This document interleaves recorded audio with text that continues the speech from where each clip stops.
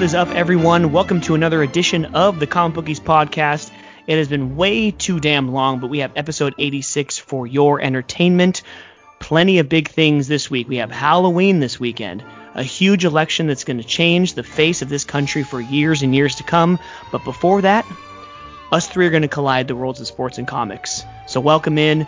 We took a week off to celebrate the boys' birthdays, Sean and Mark. Happy late birthday, but let's get into it. So comic books this week, we have plenty of books to talk about, and we have plenty of news, including Mandalorian Season 2 starting tomorrow.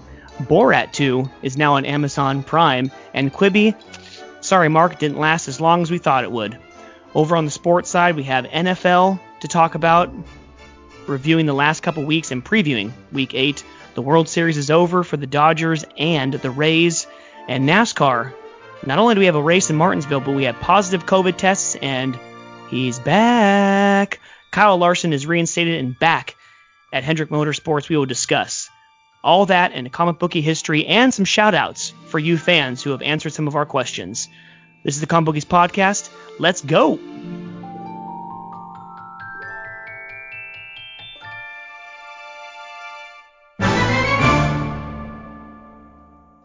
Everyone, crack open your favorite beer, pour that Jack and Coke. The Comic Bookies Podcast is back.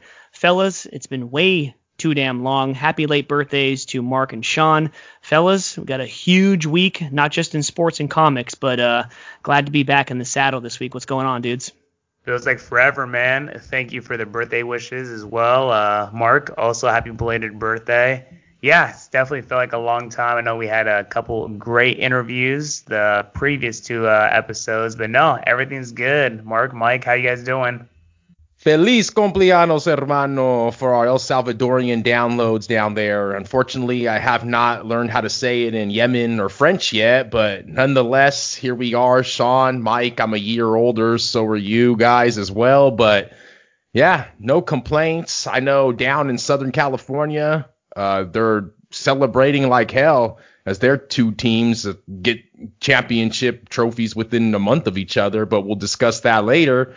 Everything else has been good, man. The world, the economy, and the U.S. people are going to tilt pretty soon coming up here next week, but hopefully things are peaceful and, this great country of ours can just keep perspiring and, just keep going forward, guys. How you guys been, man? Doing pretty well, dude. Getting ready for the weekend. Got a little bit of plans with the family. Not doing too much, like around my neighborhood, trick-or-treating and whatnot. But, I got some things planned for my daughter. She'll be 3 at the end of the year. So we got some, we're doing like glow-in-the-dark eggs filled with candy and stuff. So she'll get to still dress up. And we've already asked a few of the houses in our neighborhood if we can hide eggs like in their yard for her to go and, kind of do like an Easter egg hunt, but Halloween style. So, so she'll still get to experience it, but not have to, kind of risk any, mumbo jumbo. Jesus, don't tell my daughter about it. Easter seems to be her favorite holiday for some reason. She just loves looking for the eggs. Are you going to tell her that you're going to incorporate Easter and Halloween on the same day? Why not? And guys, think about it. It's going to be the first time, I think, since 1940s that it's going to be a full moon on Christmas night. It is going to be a full moon. I've seen that. Oh, wow. 2020 nice. Again, man. Nice. That's crazy. So, guys, all the crazy sports, all the crazy comics, so many fun things going on. We got to go with what Mark said, this whole LA thing. They're champions. How do you guys just feel about that, first and foremost? The Lakers, for me, I'm not like a Giants fan, so I don't really hate the LA Lakers. I don't feel like, oh, damn. Like, I feel more like, oh, crap, if like Seattle or Houston won it again, or, like one of the division teams, or even the Red Sox or Yankees. But being an AL guy, 32 years they were due. The Lakers also like, to me, I'm sorry, but like if I wasn't a Warriors fan or if I wasn't an A's fan, I'd probably be a Lakers or a Dodgers fan. Like I don't know, like I'm not going to represent that fan base because in my opinion, the Dodgers, like we've seen it, Sean, in Arizona down at spring training, they're not a good group of people. They're loudmouths. They're they're arrogant, and their teams haven't really performed. And of course, now you have to spend almost $300 million to get the championship finally after making it 3 out of 4 years. So 2 championships in 1 sports season for LA. It's definitely got to be 2020. Alluding to what Mark says, though, I think real quick to note, make sure you guys vote. Let's just kind of get that out of the way. Your voice does count, guys. Oh, yeah, it's a huge week, man. You got Halloween, which is a huge holiday for some people. I mean, it'll be different this year, but it's still big, for the kids. And then, dude, this election is more important than I can remember in my lifetime, at least for voting, It's going to be pretty crazy to see, who wins because, you have the polls saying one thing, but that's why they're called conservatives, They're conservative about who they talk about, who they vote for. Well, you have the blue side over there. They're quick to say, I'm voting for this person, I'm voting for that person because this and because that, and you should vote that way because if you want this, this, and this, then you'll vote this way. So all those polls saying that, Joe Biden's way ahead, it's kind of misleading to me. So it's going to be a lot closer than we think. I really can't predict who I think is going to win, but it's going to be a crazy night come Tuesday. They got odds for that, right? Oh, dude, I wouldn't expect anything less. Oh, yeah. They have odds, they have prop bets and stuff. Oh, yeah, I bet cracks. Yeah, it cracks me up. But Sean, going back to LA real quick, I mean, you guys, honestly, could you think about how I haven't gotten the exact numbers or I haven't really kept in tune with the sports books down in Vegas or VSiN that I usually get information from, but I'm pretty sure that for the books, this might have been like one of the, I don't know, easiest, but I mean, going into both of these seasons, it was kind of, especially ever since Kobe passed away, you could kind of say that it was destined for the Lakers to win. And as far as like the Dodgers, I have people, I knew it, I told you the Dodgers. Well, it's like, wow, you're really going on a limb. Because I think before both respective seasons started, I would say that the Lakers were the favorite and the Dodgers were the favorite. We talked about the odds plenty of times on this podcast. And I mean, I just think that it was pretty, the odds on favorite for both teams to go and do it. Although I know the Clippers had, pretty close odds as well with the Lakers until they fell off. But I mean, the Lakers and the Dodgers pretty much were the favorites, seems like all year to win. So I don't know how that fared for the books or whatnot, but hey, I don't think it was that hard to pick winners this season in those two sports. Well, you want to go back, let's go ahead and make it a trifecta in hockey. The Tampa Bay Lightning, they crapped the bed last season and they lost in the first round. So going into this season, they wanted the redemption story as well. So the odds were probably well in their favor. They're probably the first, second, or third team to win the championship at the beginning of the season too. So unless you put together a nice little parlay on all three of those teams, you weren't getting much value. But the difference with hockey is, for one, it's not as, I guess big, you would say, as basketball, obviously, and baseball, especially in LA. And then, I mean, with Tampa Bay, you just don't have that much of a market. Like they're not really bet team. Like it's not really a bet team. You know what I mean? The market for the Tampa Bay isn't really there as much as it is for the Dodgers. Dodgers are like the Yankees. The Lakers are the Lakers. I mean, you just get so much public money just pouring into these teams that, it's just, what are you going to do? So, I mean, I'm pretty sure Vegas might have taken a little bit of a hit because geographically how close they are to Los Angeles, 3.5 hours away driving, whatever, an hour flying. So Vegas is a Laker town, I'm pretty sure Vegas kind of is a Dodger town as well. So they get hit year after year on the Lakers in Vegas, and I'm pretty sure with the Dodgers. So I mean, they might have come out a little bit even. If I can get some numbers for that, maybe next week I'll let you guys know. I wish I had them, but my bad. Oh, you good, man. I definitely agree with you on that, though, especially this sports season. I know we had the post-COVID where we had the bubble with the NBA, the shortened MLB season, and they were just kind of two of the front runners / best teams. There wasn't really much of going on a limb with both of those teams. So once they did kind of get their Western Conference championships, eventual championship / World Series, we wanted the upset, but we knew the smart money, they were going to win for sure. Yeah. So before we get into the actual sports that are still being played right now, let's get into the comics. But before that, I wanted to make a special little announcement. I think I speak for Mark, on behalf of Mark as well. Sean, he visited our homes last weekend and slash earlier this week. Sean, thank you so much for the huge surprise. You got me, but Sean has asked myself and Mark to be groomsmen at his upcoming wedding next year.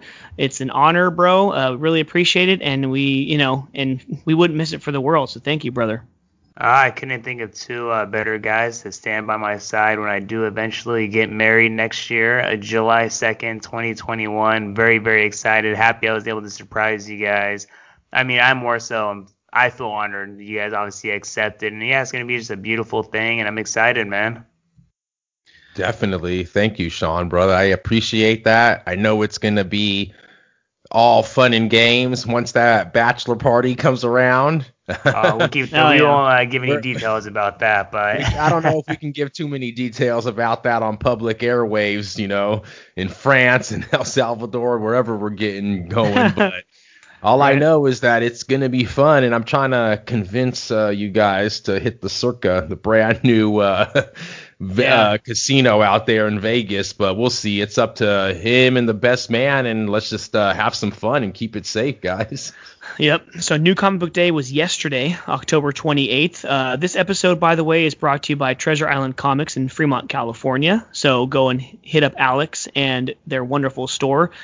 Go ahead and give him a pull list. He'll pull anything you want. He still does curbside pickup, or he will mail you your comics. But right now, he's going to let you, at least at most 5 people with masks inside the facility. So let's get on with the books. This week, some new books on the DC side. You had Detective Comics 1029, The Flash 764 with their new writer. That's the second issue with him. Batman 3 Jokers 3. So that story is concluding this week. Batgirl number 50. That is the last issue of this run of Batgirl, so congrats to them. Justice League Dark number 27. On the Marvel side, you have Amazing Spider-Man 51, Immortal Hulk 39, Savage Avengers 13, Strange Academy 4 for myself and Sean, and Runaways 32. Some of the small-time publishers, Image, Undiscovered Country number 9 for all 3 of us, Department of Truth number 2, and Bliss number 4. AWA, Old Haunts number 5. I believe that's the only one this week, but plenty in previews I saw, Mark. Plenty of new books for AWA in previews. So that's pretty much it. That's all I have for the books. Is there anything that catches your eye? I know previews came out. I've been trying to keep it chill on previews the last couple months because the first 3 or 4 months that we were getting it, I was just giving Alex a list of like 6 or 7 new books to put on the poll. But there's still some good ones. So as far as this week, what do you guys like, and what do you guys and what have you liked over the past I haven't 3 or 4 weeks? I haven't checked out the previews yet. I mean, you got to them pretty quick, within a day. There's times either at work when I'm a little slow and I can flip through it, or like, the kids go to bed early. So that's, I'm usually kind of juiced and jazzed up for previews to come out. So instead of reading like last week's books or even this week's new books, I'll pop open, previews and flip through it because it only takes me about 10-15 minutes to get through it. Well, let's do it. One of my favorite publishers right now, AWA. You said that there's a couple of them in there that you might have paid attention to. Did you happen to grab any, Mike? Yeah, so the one that I really want to highlight is Resistance. It's called Resistance. What's it called? It's like the Reborns, and it's a one shot. It's like 35 or 48 pages or whatever, so it's like a one shot, and it kind of highlights 5 of the people who ended up gaining powers from surviving the pandemic that they had. So it looks pretty cool. I think it might hopefully set up for like a part 2. Like, you have your Year Zero part 2 already going on right now, or at least it's going to start soon. So the Resistance has like a one shot going. Kind of highlighted, American Ronin and that's the one I'm kind of looking forward to going forward through AWA right now, Mike. I actually I did not pull the second offering of Year Zero. I just thought that how the story went. I mean, it's a cool story, but it's just not really continuity. I mean, the second book is not going to have anything to do with the first one, really, besides what's actually happening. But it's all different characters or whatnot. Even the Resistance, my guy, I don't know if it's the same book you're talking about, but I thought the Resistance were going to come out with another little short story, like a 6-parter. I also decided not to pick that up. I'm venturing out into all different ones, different types of books and publishers right now. So, like I said, I got that Miles to Go from Aftershock.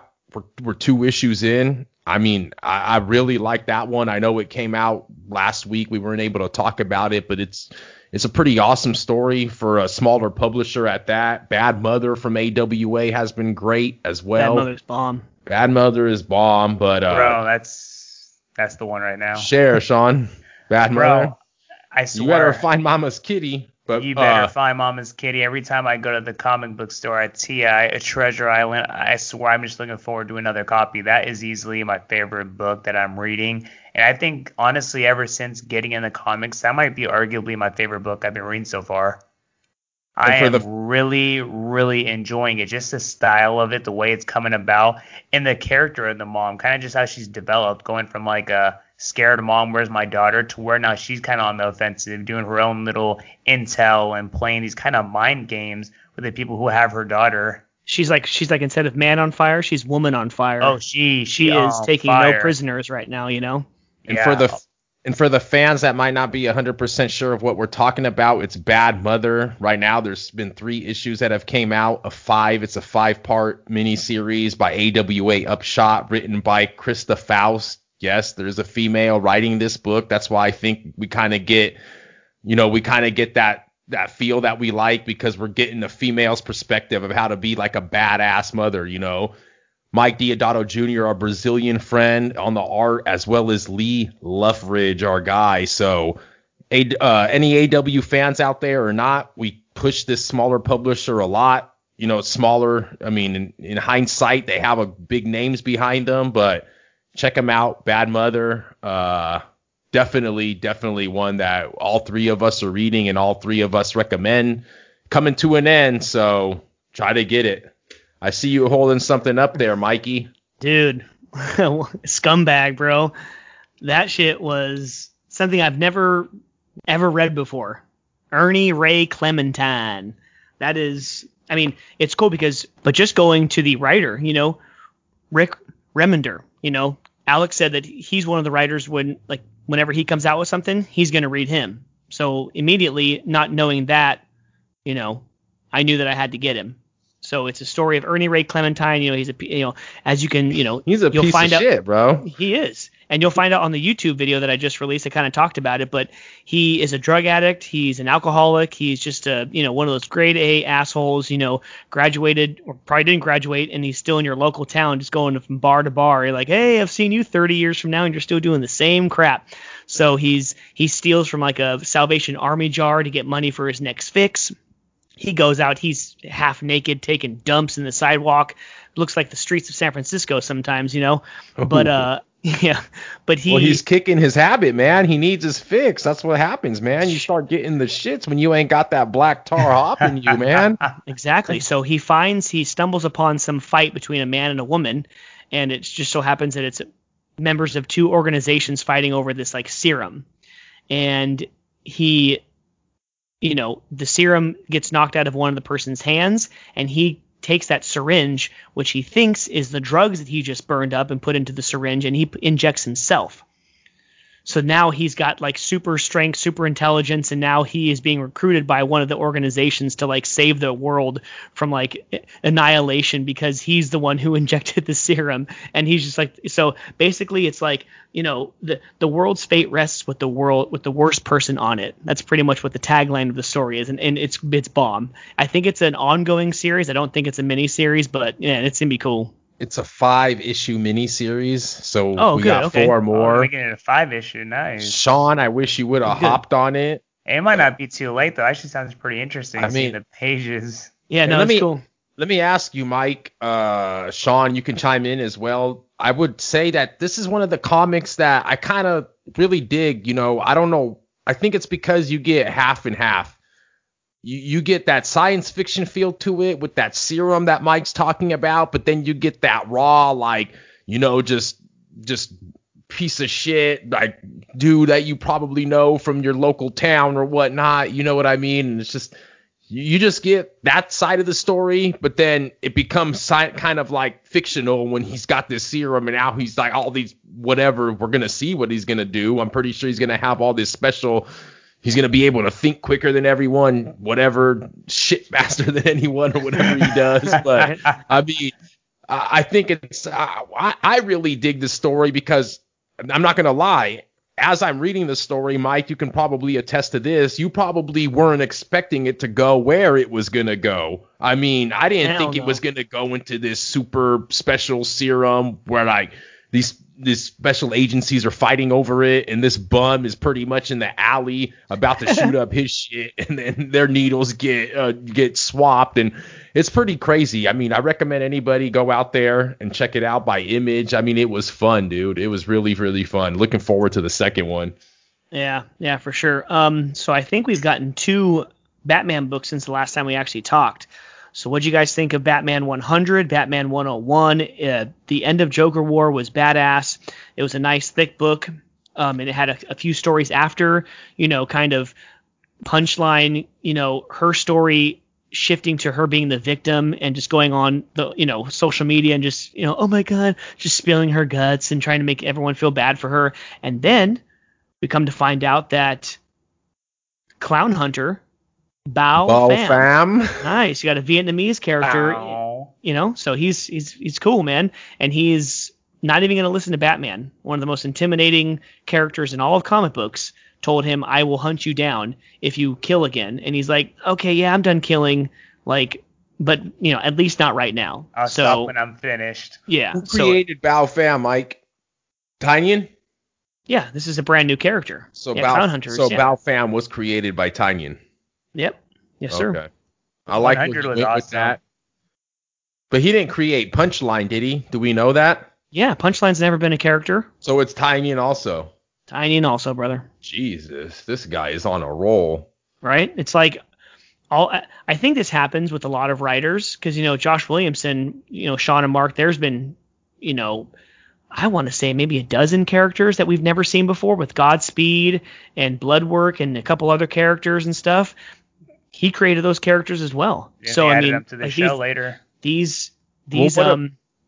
ahead. What about the End of 100, Mike? You mentioned it earlier. We got another character there as well, right? Is that a first appearance? I asked Alex at TI. That's a first appearance. That's a brand new character as well. And we got Mr. the bodyguard. In 101. His bodyguard. No, he is not. He is not a new or security, character. Whoever the hell. Yeah. He's not so a new that character. is not a new appearance. He is not. Grifter is a character. I never seen him before. So just to clarify with myself as well as the fans that might be trying to figure this out. So we've gotten 3 characters from Tynion. We're getting the Punchline, we're getting the Bao Pham, the Clown Hunter, and then we got the one at the end of 100. What's his name? I can't remember his name. I worded it earlier. Yeah. Jesus. Yeah. Excuse me. But Grifter, his name is Cole Cash, and he is a fictional comic book superhero who has appeared in books published by Wildstorm Productions. So he was in that 12-issue Wildstorm story that I was reading, like right when we started, like kind of talk about creating this podcast, and he goes back and forth between Wildstorm when they have stories and DC Comics. I believe he was in the Flashpoint story. He had a small part, at least in the movie. At least he was in the movie Flashpoint Paradox. But yeah, so he comes and goes every once in a while in the DC universe. Oh, excuse my French. Gotham's new hero, Ghostmaker, wants to replace Batman. So he's not a foe. He's not a well, he will be because he wants to replace Batman. So just like, with Azrael and Batman, he wanted to replace him in Nightfall back in the early 90s. So it's like the same thing. He's going to end up being the villain. He's going to have he's going to justify doing this, and that. He'll probably have his technique will be a little bit different. He'll probably use a little bit more violence, maybe even some guns or whatever, want to kill people. Or kill him. But he'll never be Bruce Wayne. He'll never be Batman. So it's going to be interesting to see him going forward. I loved 100, man. Seeing a whole Bat family, Dick Grayson, Batgirl. But Batman can't use any of his money no more. He can't fund Batman with the Bruce Wayne Enterprises, man. This has changed Gotham forever. Yep. Yeah, Lucius Fox got the payday. He's bringing his kids in. He's bringing in Luke and his other son and his daughter to help out. But yeah, that's going to be crazy. It's like if you crash the Batmobile, you can't just, print it off, like a printer. You have to fix it yourself. So yeah, it's going to be cool. It's a different direction than we've ever seen. What do you guys think of this direction? Let's get into opinions right now. What do you guys tell me? Sean, Mike, come on. I see you guys over there. Give me your opinions on this. I love it, actually. Well, I mean, it's one of the best Batmans I've read. He has no Batman money. I mean, he still has, I guess, the brains of Lucius, who has had to make a lot of changes because he said the whole upper management power at Wayne Enterprises kind of pushing him away to a degree, even though he's kind of there. So it's going to be a lot of change, and he's had to work a lot with other people. So I mean, you even seen the connection with him and Catwoman. So I don't think the Joker aspect's done. There's no doubt about that. Even though I think it was dope as hell in 100 when he got his eye blown out. That was so clean. The artwork was hella dope. Mm-hmm. But I just think he's have to work a lot with other people, especially Catwoman. You can already see the link that's going on right there. The whole last couple pages. It was that little love story they had in the previous Batman a while back. Mm-hmm. Yeah, and it's gonna be cool because we wonder if it's gonna coincide with Batman Catwoman, the Tom King story that's gonna start in December. That 12-issue maxi series. So it's gonna be cool. 1 year, George. 1 year, Bruce. I give you 1 year.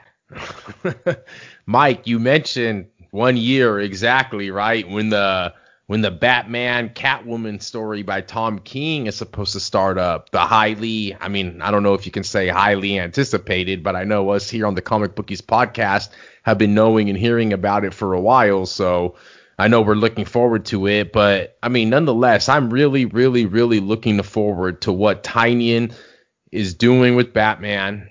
Alex can attest to that. I asked him. He thinks that Batman has been great. Tom King, Sean, if you can make your sound effects, please, for the Comic Bookies podcast fans. Tom King, circa 70th, 72nd, 73rd edition of his when they're strolling. Little crickets, little Home on the Range. This is home on the range. If you guys don't remember, I mean, we're starting this podcast, Sean and I mean, Mike is really getting into it. He's Rebirth. He's the man. He got the comics down. Sean and I are trying to learn, and then we're getting some of these books. Batman, and I think it was in the 70s, written by Tom King. Now I kind of appreciate his writing a little bit more now that I'm reading Strange Adventures. We can get into that in a little bit, and as I'm looking forward to Batman Catwoman as well.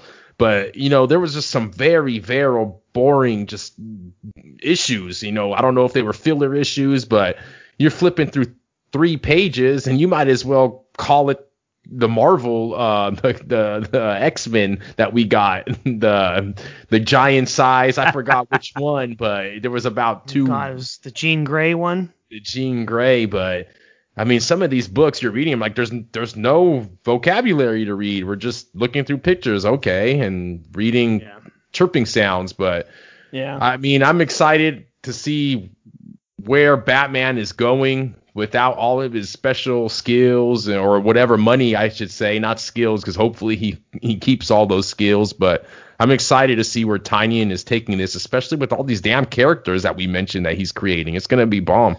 Yeah. Well, speaking of Tom King, that's what I want to get into next. The last story that I wanted to mention was Strange Adventures. I mean, this last issue, most recent, I think it was 2 weeks ago, was hella good. It went back and forth. It's, we got a Quentin Tarantino story of going back and forth between now on Earth and then back then on Ron, with the war going on, and he ends up getting captured at the end. But Mr. Terrific and Adam Strange's wife, they had a deep conversation as they took a walk in the snow, and it was really cool. Kind of set the stage for what's to come in the other issues. What do you make of that conversation? Because as I'm reading it, don't get me twisted, I think that I was thinking of it was going to go somewhere else. But I guess for the story purposes, that Mr. Terrific was really just trying to dig deep into the mind of hers, not so much as to where my mind was thinking it was going to go. Sexually, I guess, but I think he's really just trying to work with Batman or whoever sent him to figure out all this stuff that's going on between Mr. Adam Strange and the government or what have you. You know, because Terrific, he's a smart guy, so he wanted to dig deep into the psyche, you know. And then with the daughter and everything, that's kind of crazy too, because what does he say? Like, oh, something with your daughter. So is the daughter not gone? I know, right? So he's just trying to dig deep as to what happened, and he's trying to find something maybe like to guilt them on, you know, to find them guilty. But I mean, in this conversation, you know, even he says at the end, he goes, I guess I believe you. I'm going to, you know, just keep digging into what happened. But yeah, it's pretty crazy. But then to go back at, you know, the war on Ron, it's, you know, Adam Strange getting captured. Next issue, number 7, which comes out sometime in November, is going to be really interesting. I'm loving it so far. We're halfway done. It's good. Yeah, halfway done. I don't know. Do you think it could be like an ongoing story with this character? I like the way that I know that I think it's going to end, because I think that it makes this story a little bit more what's the word I'm looking for? Not likable, but more like it brings something to your imagination, because you know it's going to be like 12 issues. You know it's not going to be ongoing. You know it's not really a character that's really in the universe all that often. So you're kind of getting something special here, especially the way that they promoted it and everything. So I mean, Tom King won that Eisner Award, I believe, that award last season. Last year or 2 years ago, yeah. Mm-hmm. Yeah, for like best writer or whatnot. So people know what you're getting out of him. And I just think that it's going to be really, really, I just hope that the ending probably leads to maybe something else that has to do with Adam Strange, because his character is pretty cool. Although I'm not really into, like, you know me, it's kind of like the Star Wars-ish feel to it, different planets and little laser guns and whatnot. Kind of, that's not really my realm, what have you, but hey, the way Tom King is writing it and the way Gerards is picturing it, I'm down for more of it. Yeah, I mean, it's going to be interesting to see whether it's going to be just a 12-issue maxi series and it's going to be done, or if they take all of those characters and all of their, you know, that story and then kind of mix it in with the Batman or a Justice League or a Action Comics or what have you. You know, it's going to be interesting to see if he makes appearances over the next year or two in other stories. Well, the story is so like the story kind of builds up so much in a way that it's kind of like, where do you even go from here?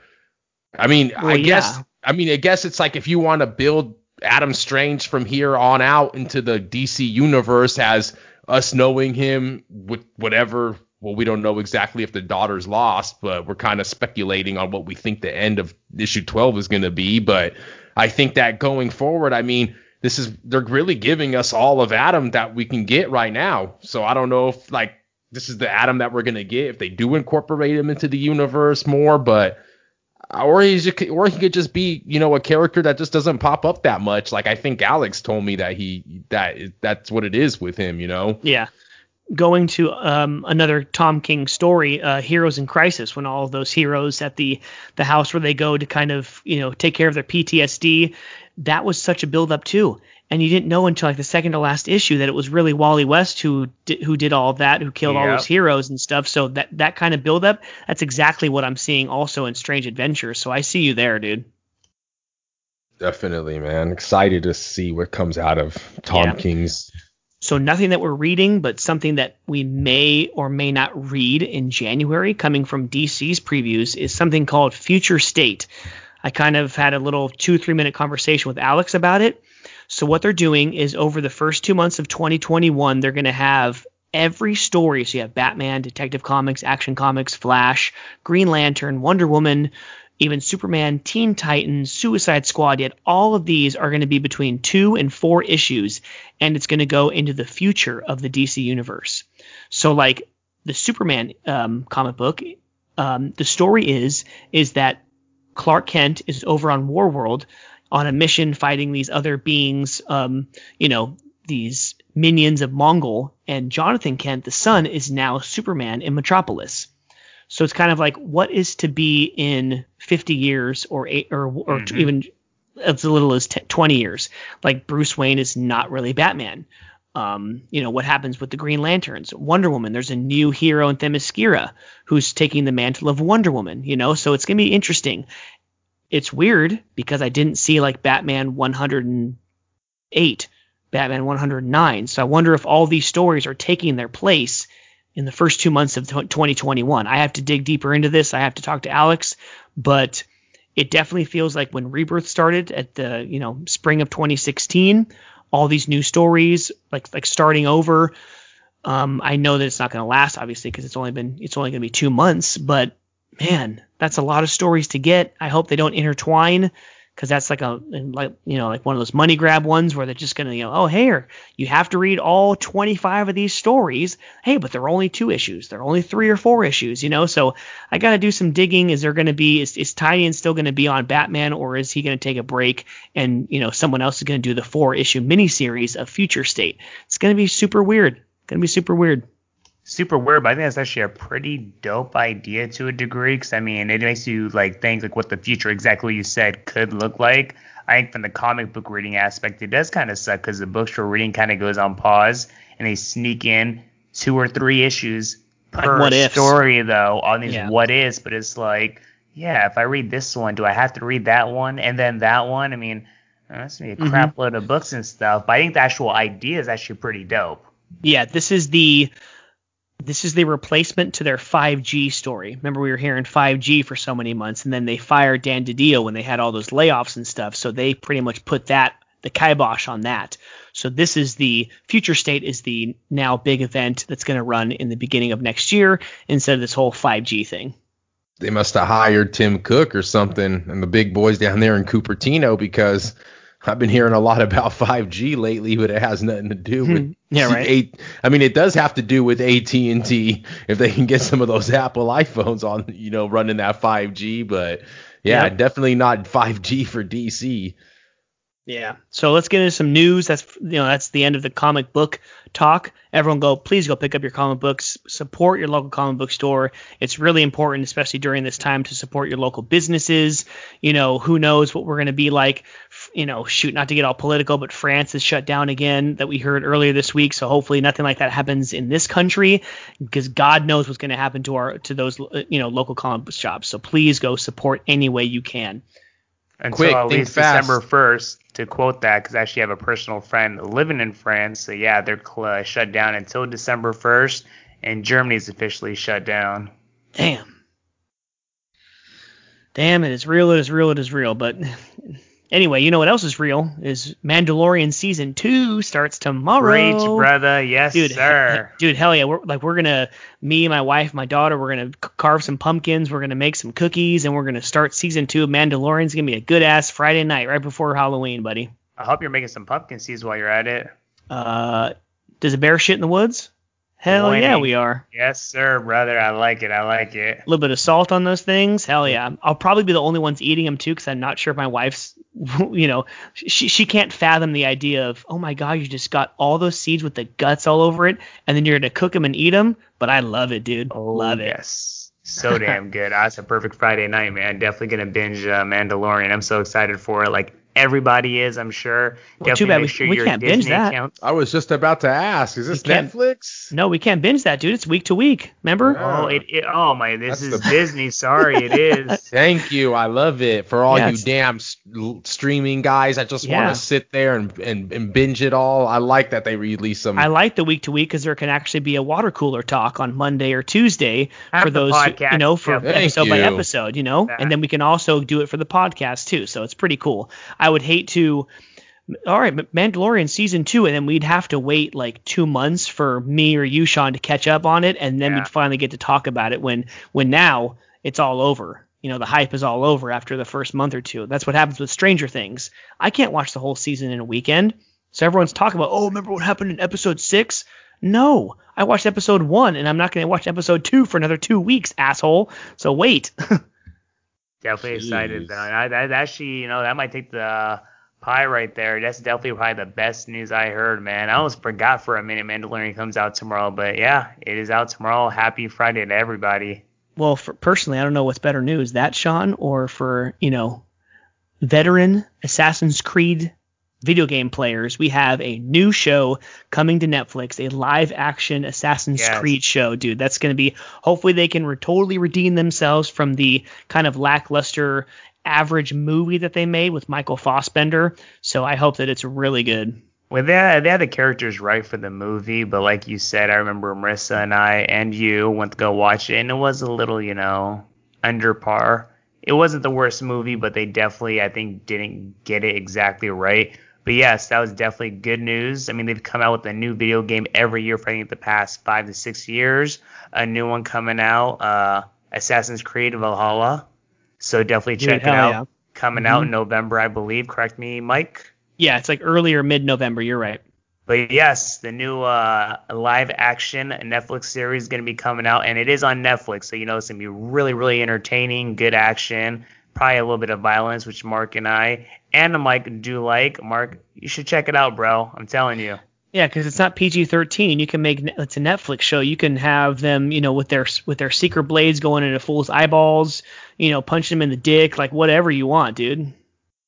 Punch him in the dick, whatever you want, dude. Yeah. Jesus. A little off on a tangent there, but Red Hood, Jason Todd will be in season 3 of Titans. I hope that that's an HBO Max show and not still a DC Universe show. So that's pretty good news.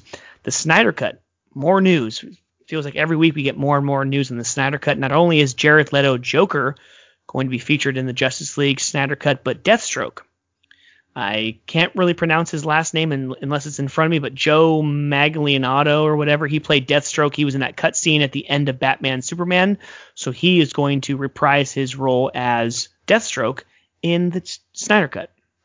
Dude, Snyder's about to have all these people walking around like Tyrone Biggums pretty soon because he got people waiting so much. Dude. Everyone gonna be like, you got that cut? You got that Snyder cut? Let me get some of that Snyder cut. That's that good. Hell That's yeah, that good, bro. huh? Like everyone's fiending for this right now. I mean, we need this Snyder cut. What, 4? We mentioned it's gonna be 4 parts, hours. an hour long. But geez, all I hear is Snyder cut, Snyder cut. Jesus, just give us the damn Snyder cut already. Well, to add what Mike was saying, kind of bringing in the Snyder Cut into the conversation, they're saying it was at least $70 additional million added to the movie for characters, additional scenes, etc. And I guess the initial thing on analysts is they're really just saying Warner Bros. Is like, look, we need you, Snyder. Like, we'll do anything to keep you. So, you want money? Why? You want money? Let me ask you why, Sean. Why is it so important to get this damn Snyder cut? Is this what's going to keep HBO Max alive? They need to get a movie right. Is this what's going to keep HBO on par with The Mandalorian and Disney Plus? Listen. HBO Max isn't depending on this, but I think in general they need to get a movie right. HBO is hot right now with Lovecraft Country or whatever. Like HBO is doing good things right now. HBO Max is on the rise for sure. They have hella stuff. They're adding DC stuff every single week. More of the animated movies, dude. But the first week it came out, Miguel, you were so disappointed with it. They haven't added this. They haven't. I know. But then I was hoping, giving it time, it would add stuff, and they did. So I'm really happy with it right now. Some things need some time, just like Meg Whitman and Quibi to get it together. She ran out of time. She ran out of time. 6 months later, Quibi's done, bro. Unfortunately, Quibi, Mrs. HP herself, gets everything turned around when she puts her hands on it. Mrs. Meg Whitman could not get a hold on Quibi. Quibi, you didn't hear much from it here on this platform, the Comic Bookies. You didn't hear much from it from your local neighbor or your friend in your town as well. I can assure you that. It's a failure.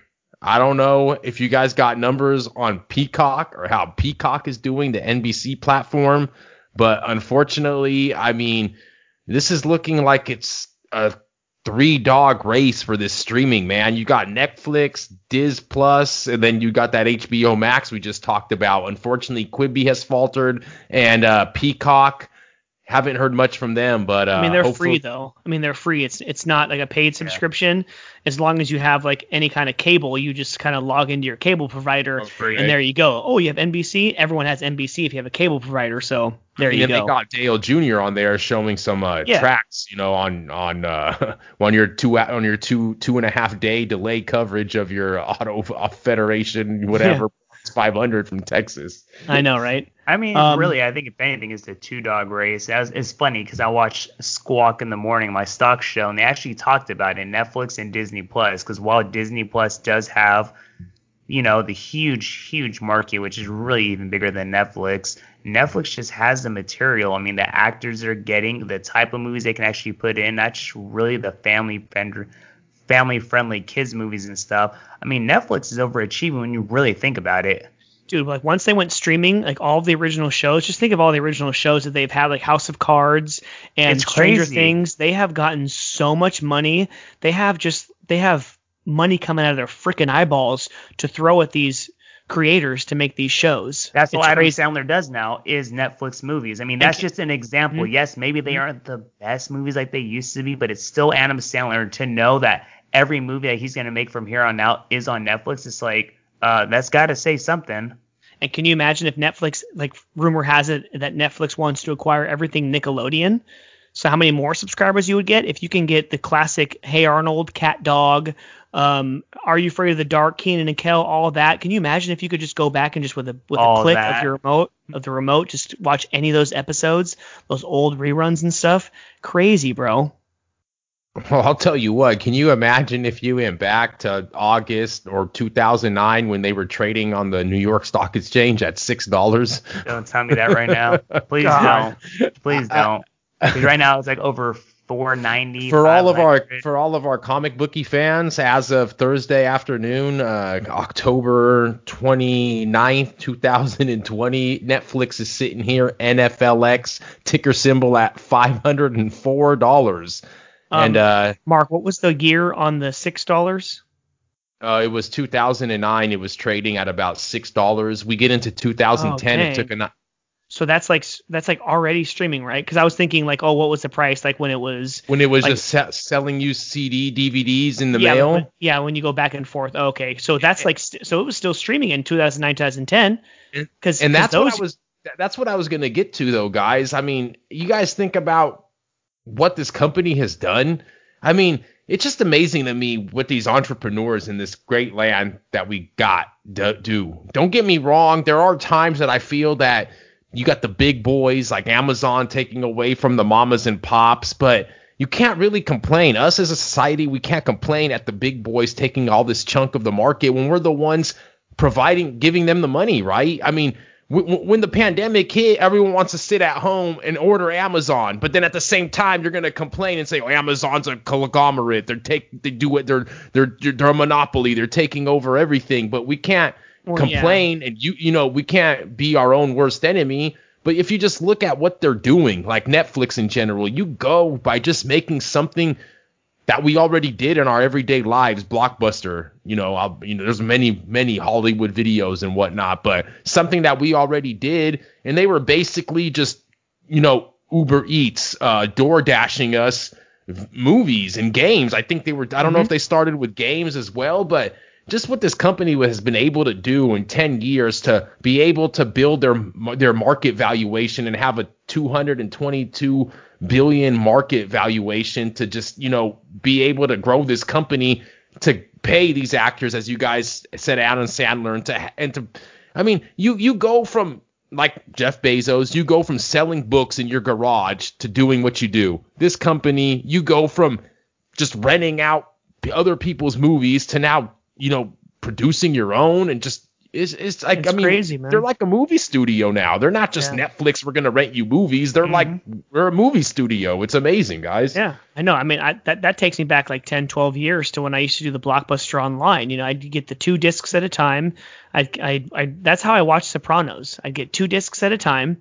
And then what you would do is, instead of mailing your CDs back, if you put your CDs back in the package and took them to your local Blockbuster, you traded that in for a free rental. So I'd get like season 3 discs 1 and 2 online, put them back in the package, and go get disc 3 and 4. That's what I did. And all of a sudden you want to go that, and then I'd also get Netflix, and then boom, like it would seem like a flip of a switch, like a year or 2 later, boom, oh, Netflix is online now. Oh, crap. Okay, cool. So I'll sign up for Netflix, and that's how I watched the show Tudors, that 4-season show about King Henry VIII. I watched all that, and then boom, now we're where we are now. It's freaking incredible what has happened over the last 10, 12 years.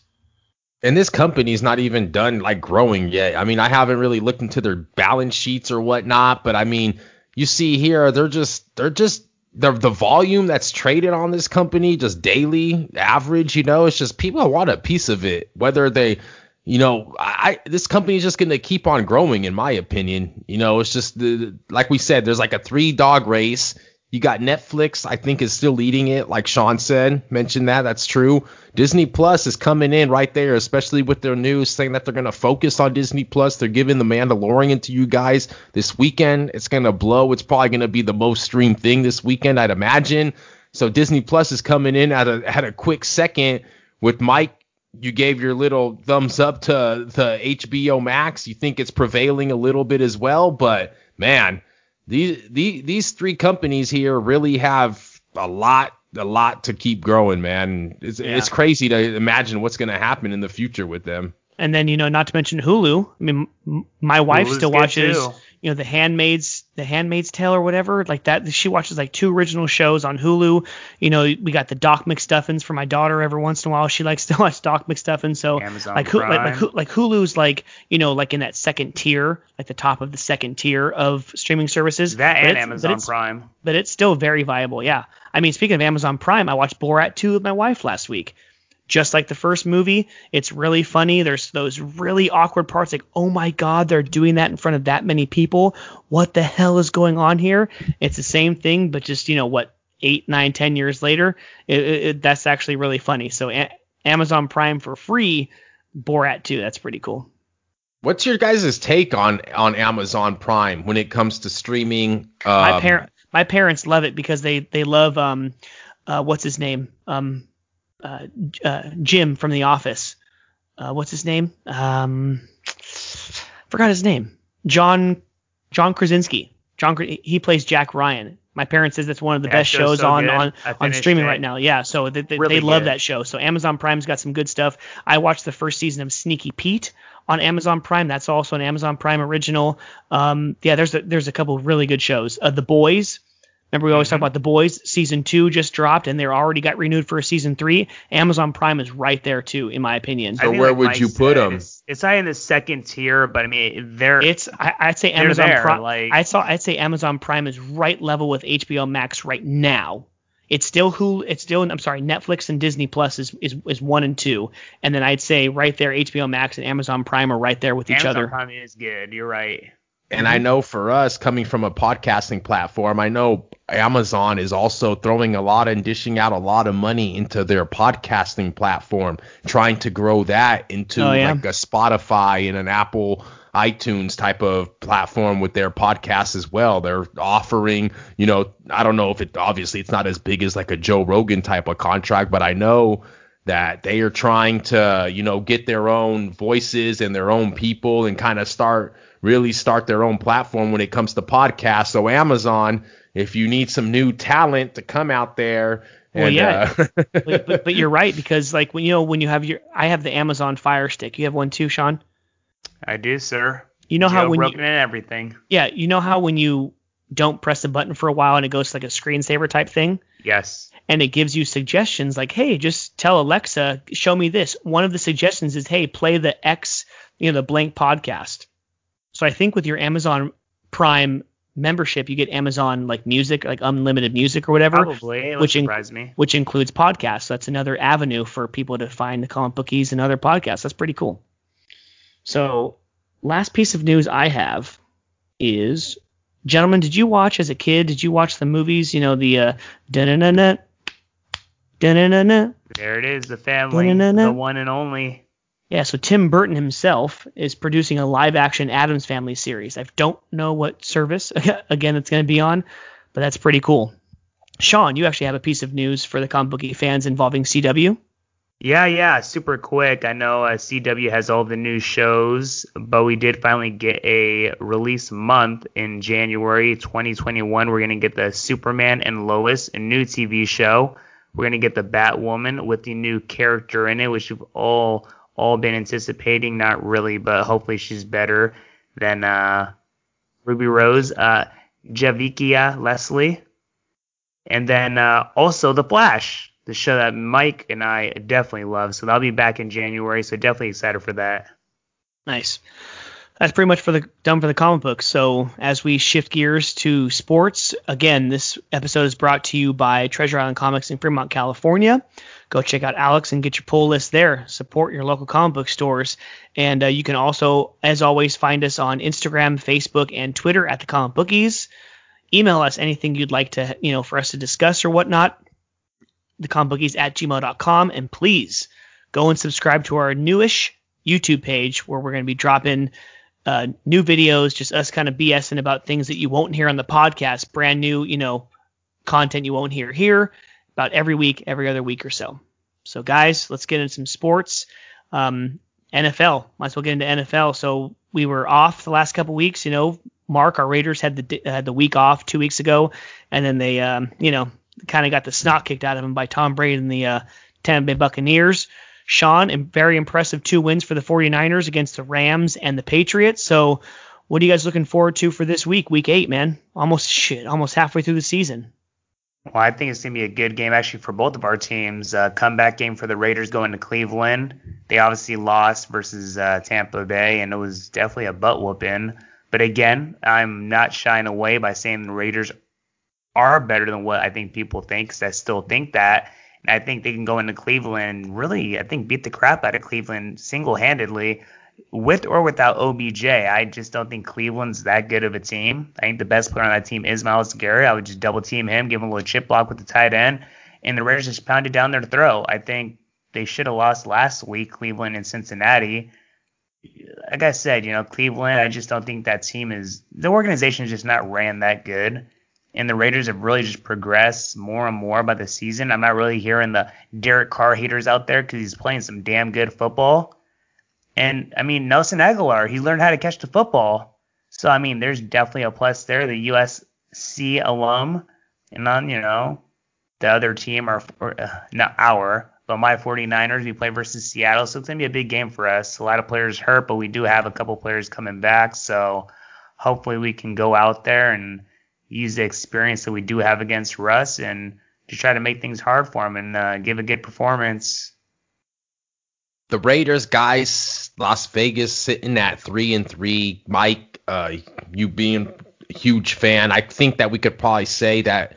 We'd be happy telling us that we're sitting here with 3-3 after playing a Chiefs, the Saints, the Buffalo Bills.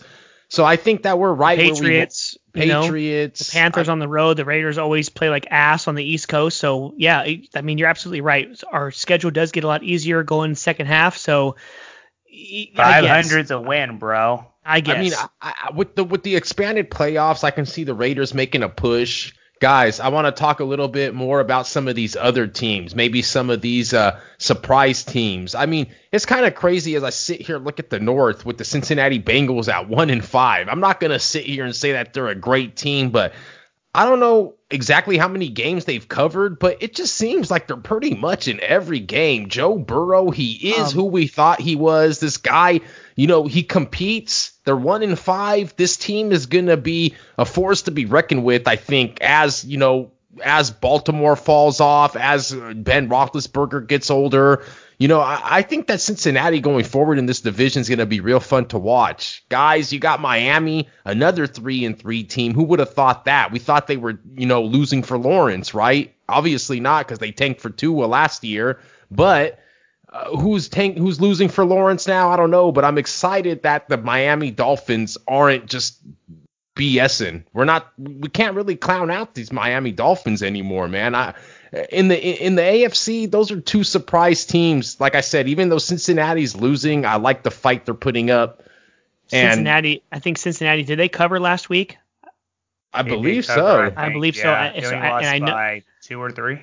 Yeah. So and they were 3-1 against the spread going into that game. So they're now 4-1 against the spread this year, even though they're 1-5. Or that would mean that they're like 4-2 or something like that. Yeah, 4-2 or 5-1 against the spread at least. Rookie quarterback, still a young coach. To be honest, a really bad team, quote unquote. But, they're going out there and they're scoring points, man. Very, very surprising to a degree the way they're able to do it. But no, definitely a good note, Mark. Sean, 4-3. We know that your wins, 2 of them came in New York against 2 of the worst teams in the NFL. You guys are starting to turn it around. I think that with this division, I mean, you're looking at the National Football, the NFC. You got the NFC West and the NFC East, probably the best division in football against the worst division in football. Surprised to see the San Francisco 49ers, the ex-Super Bowl, contenders from last year at the bottom of the NFC West. That is surprising. But how could you're at the bottom and you're 4-3? And to see, I mean, Dallas, with how garbage they've been, they're still third in this division. I mean, NFC, I think that, Mike, I think Tampa Bay has a real good shot of doing what I dude. Come to the mic, dude. Tampa Bay is looking like one of the best damn teams in the league. Didn't they sign someone recently who's pretty good at football also?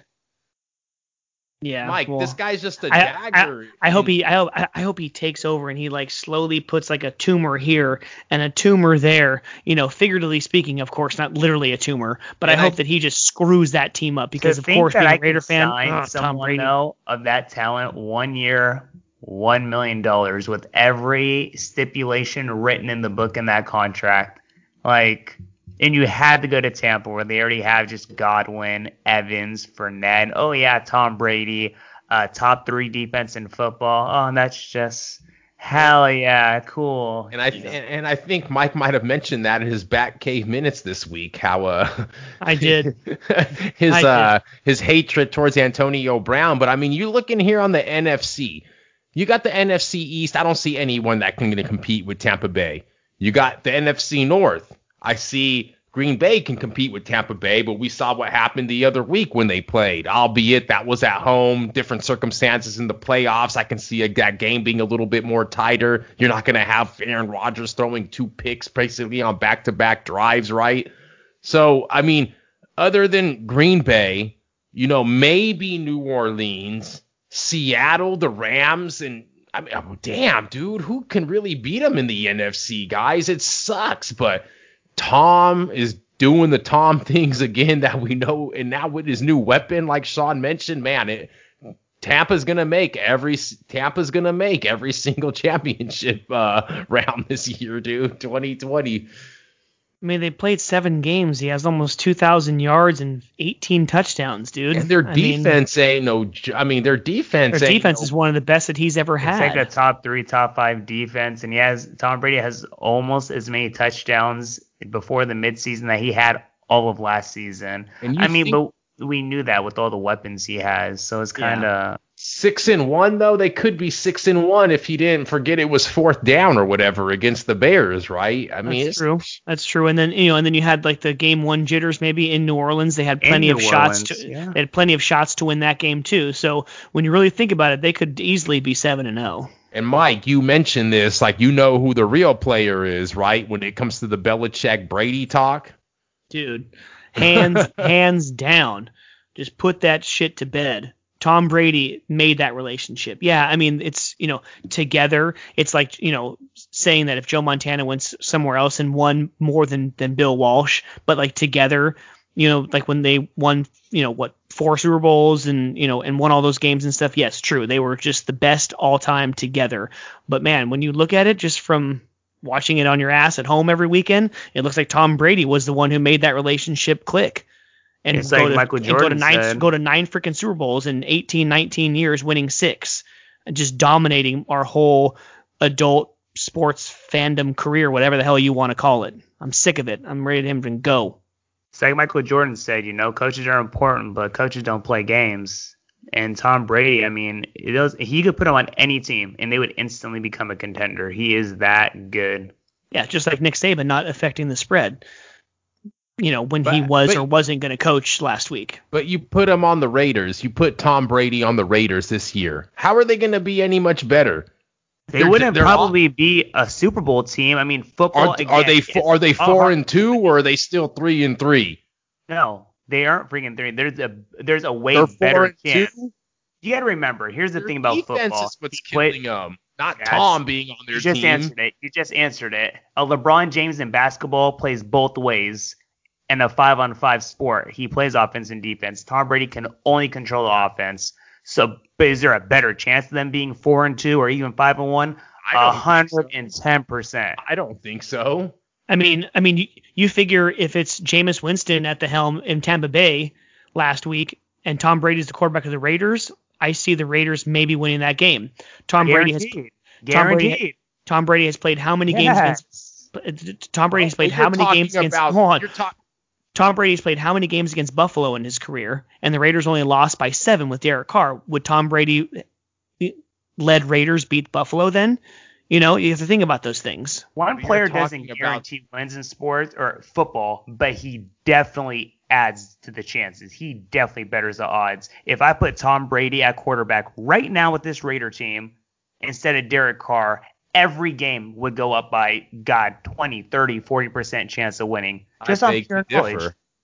I beg to differ because I watch every Raider game. It's not the offense that has the issue. It's this damn defense that's a sieve. Okay, there's no doubt about it's on the defense, but you can't say that what he does on offense would not help the defense. The momentum, the way that his leadership alone, guaranteed. He's not maybe playing on defense, but there's no way that leadership that's brought by a certain player, he'll definitely help 110%. Maybe they end up 3-3, and I'm not saying they won't be 3-3 or 4-1 or 4-2, whatever it is, but Tom Brady guaranteed would make the Raiders better. 100. That's not even a good. We really aren't having this conversation. You don't think Tom Brady would make the Raiders better? In their 3 wins, they score at least 34 points.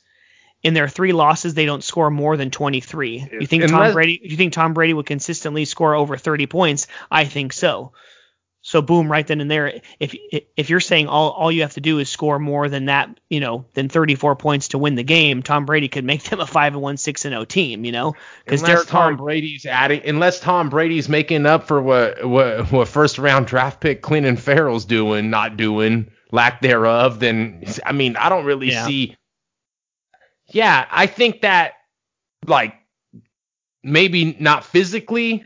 I think that Carr is even more physical than him at this point in his career. But I think, yes, mindset-wise and what he brings, his persona, locker room presence, yes, 100%. That maybe can drive the defense. Oh, my God, we got the GOAT leading our offense. We're going to try so much harder on defense. But if the defense ain't got the talent, I don't give a damn what the GOAT's doing on the offense. If they can't stop shit, they can't stop shit. So I'd say if you go back and you change all the lines, perception-wise, yes, I would say that the lines would probably be a lot more skewed because people would look like, oh, they got Tom Brady instead of Derek Carr. So I'd go back to the record, but I'd say if we have Tom Brady, I'd say he'd probably give us maybe one more win. We'd probably be 4-2, if not still 3-3. I just don't. First 6 games, I can agree with that. With the defense like that, I don't see how Tom can just, You put that defense that we have on the Raiders and you put him in Tampa Bay, is he 5-1 or whatnot? Probably not, guys. Yeah, I can agree with you there. So looking at all the rest of the games, are there any 1 or 2 games you guys like to highlight and kind of give a pick for this week just to round out the NFL for week 8? Well, I think the hardest game this week is Pittsburgh. Super, super tough. Undefeated going to Baltimore, man. And they're getting 4 points. I have to actually double take. They're getting points right now. Yeah, I've been writing Pittsburgh. I've been writing Pittsburgh for the last 3 weeks. So if I was actually to put money on this game, I would still stick to the Steelers. I just if it ain't broke, don't try to fix it right now. So I'm not. What's your guys' current line? I see 3.5 on Bovada. I have a -4 for Baltimore. Oh, and they're getting 4. Well, I'll take that in a heartbeat. With the 4, I'd be considering Pittsburgh. With 3.5, I don't know, man. They're undefeated, and divisional games are always tough. I know Roethlisberger is going to want to get a crack at this divisional rival after not being able to play them twice last year, right? So, yeah, Mike, if it ain't broke, keep riding it, I guess, right? Yeah. I don't know. I think that watch out. I can see your boy Burrow I don't know if Mixon is playing again, but I can see Burrow kind of getting another backdoor here with Tennessee. I think, Yes. I mean, how many games has Tennessee played at home? They've been pretty tough. Now they think they're going to go on the road and get a gimme game down in Cincinnati. So, I mean, be careful for that game. Don't just think it's going to be that easy taking Tennessee. And I don't know, man. I think the Browns only 2.5 against the Raiders. That's what fishy, man. They're only given 2.5. They're about to get pounded. Smells like caca, but we know OBJ's not playing. It looks and smells like caca. You know what it is. I'll give you the lock. I'll give you the lock right now, though. Hold on.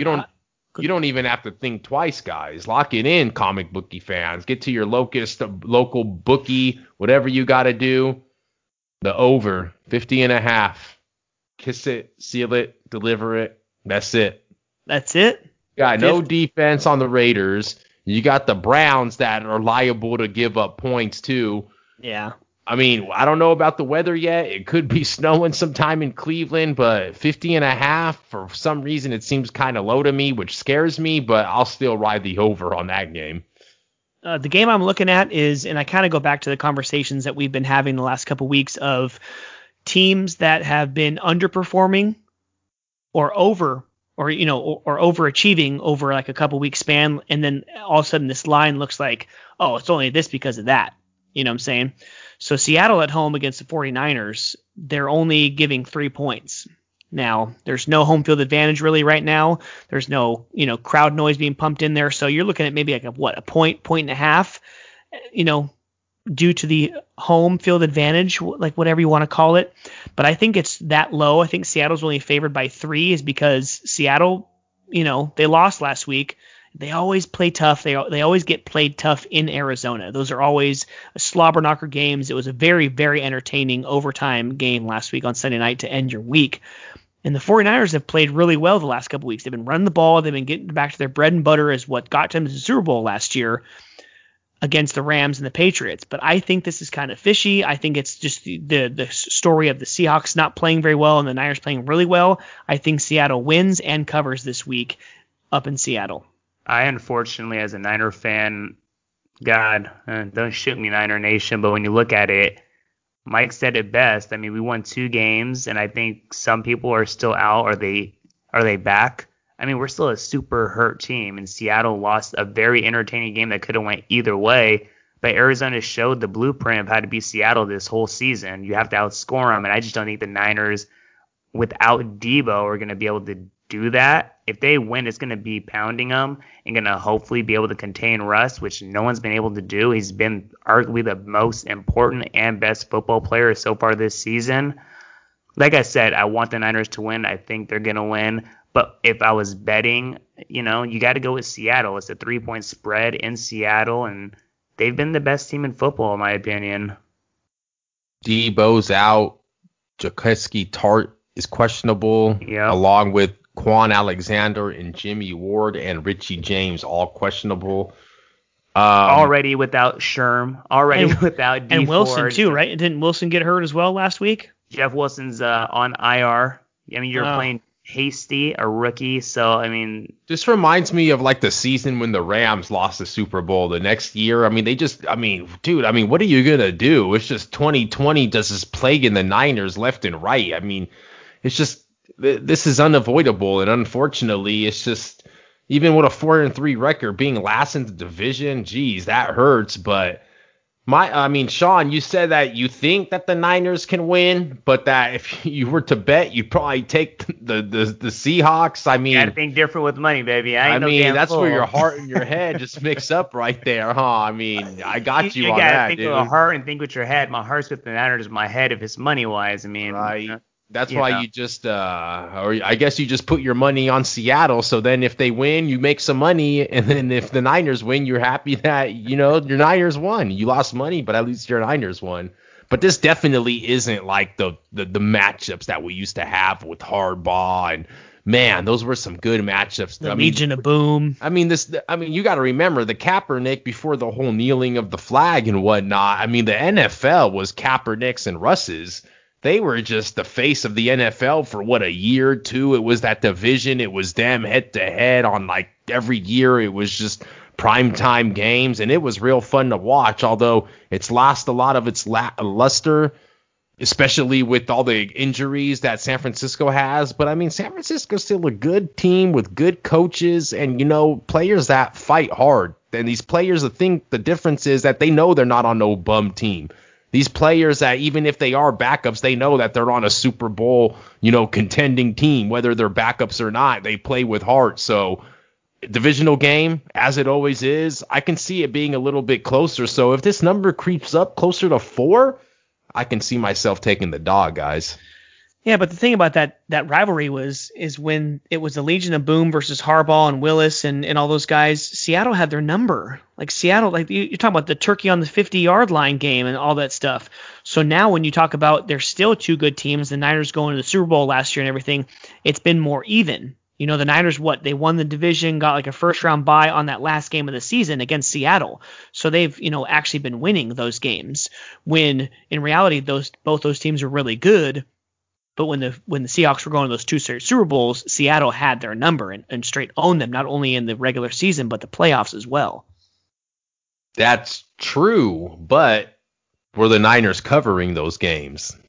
That's what I care about, baby. Probably. I don't know. We'll have to go back and do some, some crack team research. I'm pretty sure they were pretty close, though. I mean, Sean would probably remember those games like the Kyle Williams games. I'm sure Sean has a lot better memory. Yeah, dude. Best game ever. Oh, jeez. Stop doing that. Stop doing that, Mark. We're gonna end up getting a tuck rule drop by the end of this episode. Stop. His dad was like the GM of like with the White Sox or something. White Sox GM. Yeah, just this dude. It was horrible, man. It was against your boy Eliza. Giants, Eli. Eliza, that's right. Yeah. So to round it out, Sean, do you have a lock or do you have a game that you're really confident in this week? You know what? Looking at it, I'm gonna go with the money line. I think the Chiefs might win this week. The money line, what's it at? A -500? Hey, for all you millionaires out there, just pick the Chiefs this week. Go make a little pocket change. 3,000 to win $100, huh? 3,000? It's like betting Floyd Mayweather these days. When's the last time we saw that high of a spread? 19.5? Christ almighty. Well, why is that 20 now? You're not going to drop the 20? Shoot, that's not a college game. I don't know. I almost would have to take the Jets. I mean, I know, right? Bro, what, an NFL game at +20? Just unheard of. I mean, you see Mahomes getting pulled, the starters and whatnot. You can see Darnold entering this back door. Crazy. Yeah, I don't know. So going from the NFL field down to the final episode of 2020 to talk about baseball. But Sean, sorry, but after 32 years, the hated rival, the Los Angeles Dodgers, are World Series champions. They beat the Tampa Bay Rays. It would have been cool, Mark, you're right, to have like a small market team, another Tampa Bay team win this season. But unfortunately for Sean, the Dodgers are champions, and yet the biggest news coming out of it, screw, Seager winning the MVP, screw the Dodgers winning after 32 years. The biggest story coming out of this is that Justin Turner tests positive for coronavirus, leaves mid-game, has to, quote, isolate himself from the team, and then come after the game. They're like, screw it. He's our teammate. Who gives a crap? Go ahead and come out here and not wear a mask and not wear a mask in team photos. Come on out and kiss your girlfriend or wife. Come on out here with other wives and children, and stuff. So that was a total shit show. Holy crap. So how does this work? The NFL, if you don't wear your mask during the game, I'm going to fine you. You know what? I'm going to slap you in the wrist. And if you do it again, I'll make you lose draft picks. But hey, in the middle of the game, oh, sure. Looks like a result just popped out of our ass in the 5th inning. Oh, this guy tested positive. Let's take him out of the game. Really? How does the result pop out of your ass in the 5th inning? Thank you. So they have like hour tests. Games or anything, but how is that? Like I said, bro, Dodgers won. They're the better team. But if you want me to get technical, I'm not even trying to be a sour guy because I'm a Giants fan. But how's that work? I don't know. You just take them out and nothing happens? That's all? Yeah, they have tests that, you can get the result in an hour. or 15 minutes. Or if you have enough money to pay for the good stuff, it's 15, 20 minutes. How does that happen? Those I'm trying to like. That's my thing. What? Oh, now we're gonna make you look bad because you came out and celebrated with your friends. Oh, we're gonna look into this. I mean, I got this stupid little ESPN update. Oh, this just in, the Dodgers are gonna look into Justin. I don't give a damn about what he did celebrating. This guy played the game with COVID. And like I said, I'm not taking this super serious, but if you're going to be blasting all these players about not being around stuff, how do you just randomly, so by the way, he has COVID, let's take him out of the game like nothing happened? You didn't know that? How does Jimmy Johnson race with COVID? Come on now. Oh, God, I know. That whole timeline was effed up, too. And then, your fearless leader, Magic Johnson, around all those people in the stands, he ain't wearing a mask either. So, I mean, what happens? Do you think Rob Manfred and Major League Baseball are going to punish the Dodgers and Magic and Justin Turner for next season? The thing. Oh, $1 million. Let me give you $1,000 fine to these billionaires. Oh, wait, shouldn't Magic be taking precautions? If I'm not mistaken, isn't his ass at high risk? I mean, I'm sorry, but geez, he's partying with no mask. I think that's the reason why he does party with the mask. Because he have a mask? He can beat anything. Jesus.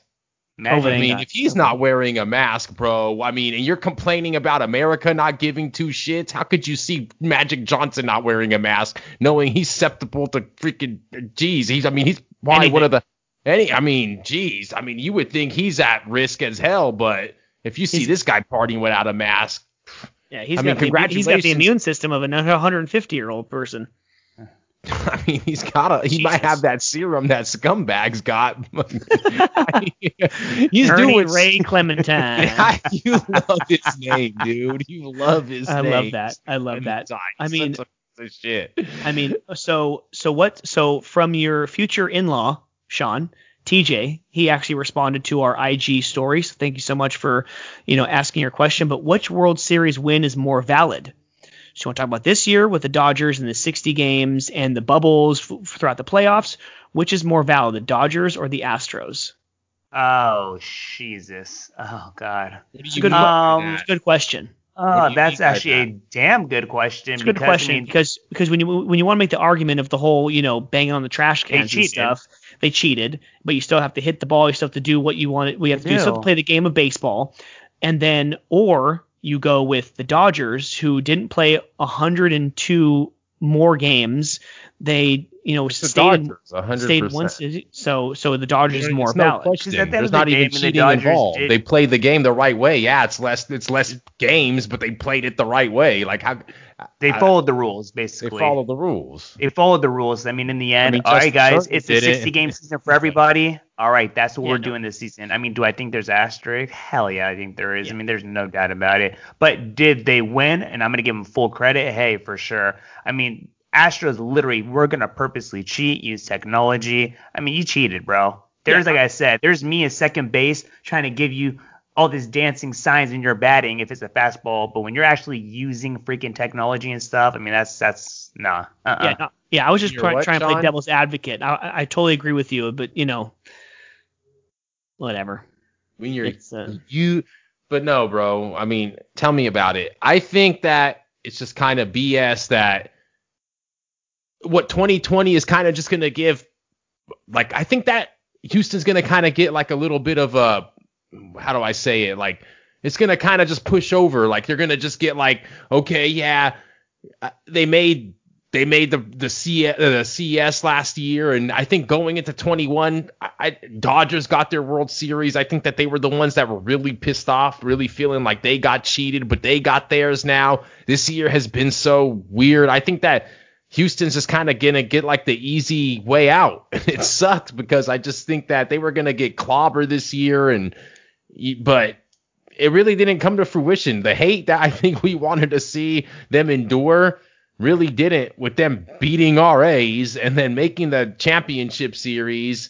And then, I just think that the Astros should have had a little bit more coming their way, but it's just a weird year. But I think that asterisks, no, Sean, I disagree with you, because if your team would have won, you want to throw an asterisk on them? I guess you could, but in a way, everybody knew what they were dealing with. Everyone followed the same guidelines. Everyone had the same rules. Some team members didn't abide by them as much. Miami, St. Louis, I'm talking to you to start the season. But at the end of the day, every team, every organization, every player knew what they were dealing with. And I don't know how the books did, like I mentioned. I don't know how they fared, but this was just going to be a season that it was kind of just the Dodgers' year to win it. It's not the 90s Bills, 3 out of 4 years. I mean, if the Dodgers weren't going to win it this year, what year were they going to win it in? I mean, 60 games, what would 100 more games done? I guess, just gave them even a better record? I just don't think anything was stopping them. Just don't think anyone was stopping them this year. Yeah, true. Well, on to the next season. It's going to be interesting to see if the NHL, the NBA, and baseball can actually start on time this year. It doesn't look like for the NHL, and obviously NBA, I think they're looking at like January starts or whatever instead of right now, October. So we'll see. But on to the racetrack, we have the final race of the final 8 of the playoffs in Martinsville. But some news, unfortunately, William Byron, he's no longer a playoff driver, but he will not be racing. Regardless, he won't be racing this week. Multiple positive COVID tests in the pit crew is going to force him to not race this weekend. That's pretty crazy. And Kyle Larson, he's, I guess, served his, he has served his time. He filed for reinstatement last week, and he got it, and he signed with Hendrick Motorsports, and it's been confirmed that he will now race the number 5 car, which hasn't been raced since, I think, Mark, it was like 2016 or 17.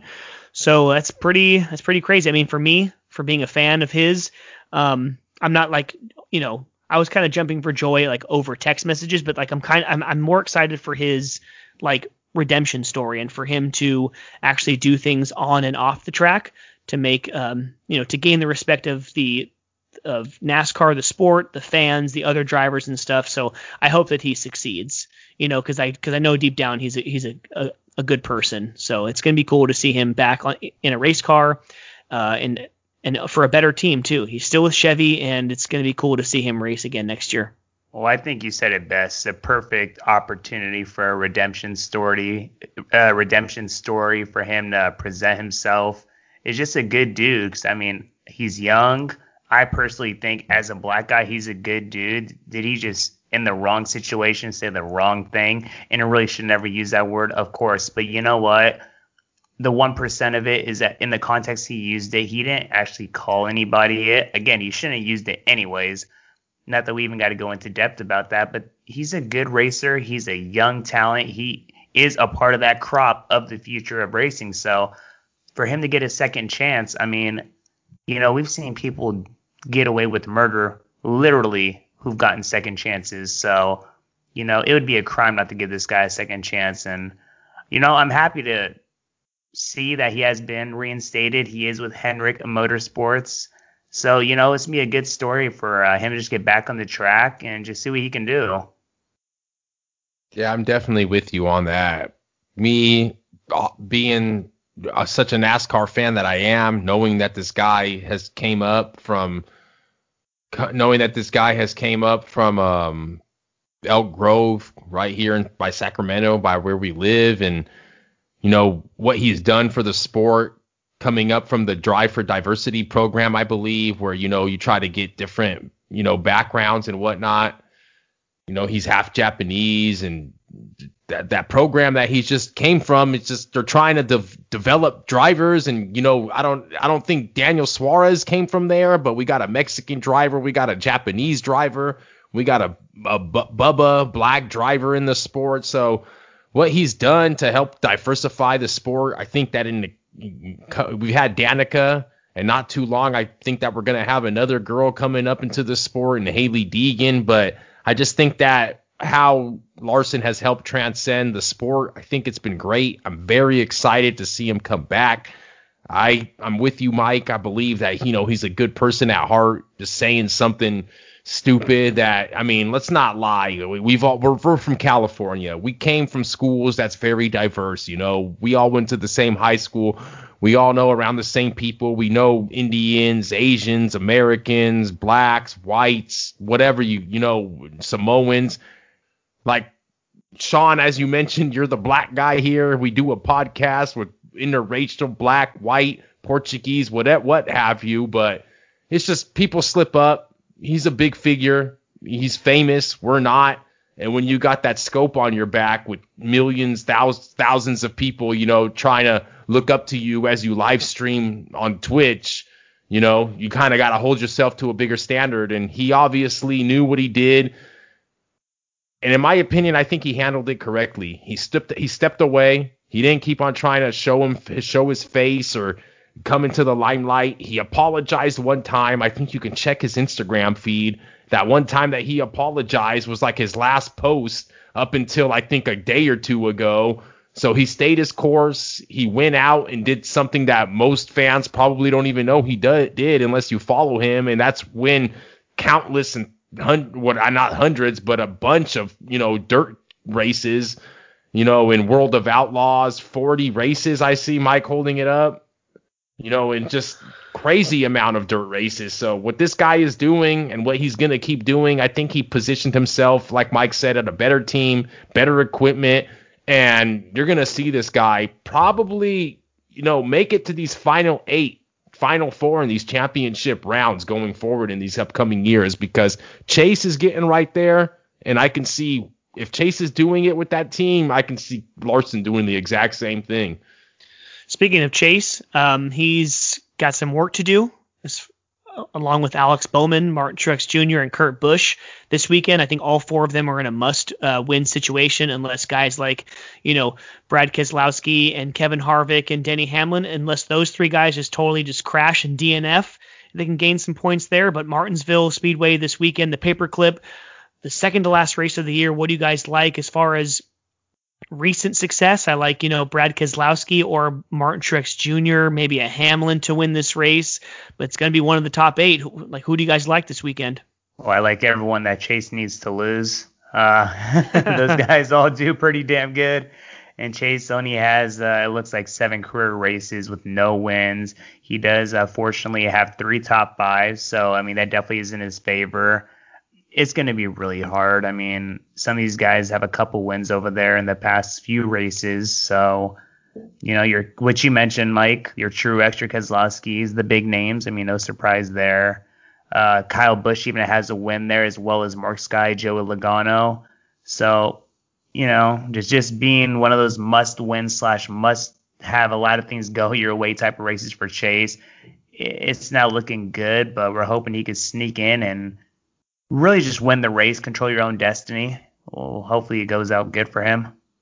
And don't remember, not only does Logano got that one win there, you remember when he got that win, coming off that corner, fighting against Truex for that last corner to make it into the championship round, which he won, which he eventually wins the championship. If he doesn't fight that hard against Truex for that last corner to get that win, he's not in the championship for a race. He never wins the championship. So, it's crazy what this race is going to happen. The Xfinity 500 Martinsville Speedway coming to you this Sunday at 2 p.m. Eastern, 11 a.m. Pacific. Guys, some odds. Sean, Mike, you mentioned it earlier. You like Truex, Keselowski, or even a Hamlin. Those are your top 3 favorites on the board. Truex 3-1. I'm sure he's going to be cheating again. So we'll see. I want to set odds right now, dude. Forget these odds right now. What are the odds that Truex is going to fail inspection and start from the rear again? What are the odds on that? Give me odds on that, because it's every week. That's going to be like the minus 3,000. That's going to be the Chiefs spread, the Chiefs money line right there. It's ridiculous. Brad Keselowski 5-1, Denny Hamlin 5-1, Chase Elliott, your guy. I think he does pretty good here, Sean. Martinsville, I wouldn't say it's not the Roval for him, but it sure is a pretty decent track. 7.5-1 with Logano 8 and Kyle Busch that just got his first win of the season. Yes, Mr. Kyle Busch does not go winless for a season, still holding that streak. I think winning a race every season of his career. So congratulations there, Mr. Busch. Although that will not propel you to the championship 4. Harvick 9-1. He's not that heavy of a favorite going into this race. So I don't know, guys. I'm kind of with you on this one, Mike. Top 3. That's what you got to look at. He is so lucky that he gained so many points throughout the season, because he hasn't been racing very well the last couple races, and he's lost a few points. But man, the only driver who has like no stress or no worries is Joey Logano, because there's no points carried over to Phoenix next week. So it's like, just like, yeah, you don't have to do anything. You're already in the final 4. There's no points. Like, who cares? Like, you just have to finish ahead of the other 3 drivers. You don't have to win next week in Phoenix. So, but you're right, man. I am afraid, but like Mark, you and me have this, end of the season playoffs bet.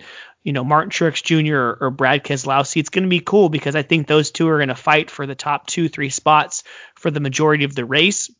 I was just going to say that, bro. I can tell you right now, watch these dudes. It's going to be them two at the front of the race all watch. I was just going to say that. You took the words out of my mouth. But you're right, though. I do agree with you that Keslow has that short track car, so I'm kind of afraid as far as my bet is concerned. But my heart, being a Chevy fan, being also, I'm with you on Penske, so definitely not a Toyota fan. So I wouldn't mind if I lost the bet and Truex didn't make it up into the top 4. But yeah, it's going to be a good one. It's going to be a great race, heading into the championship next weekend.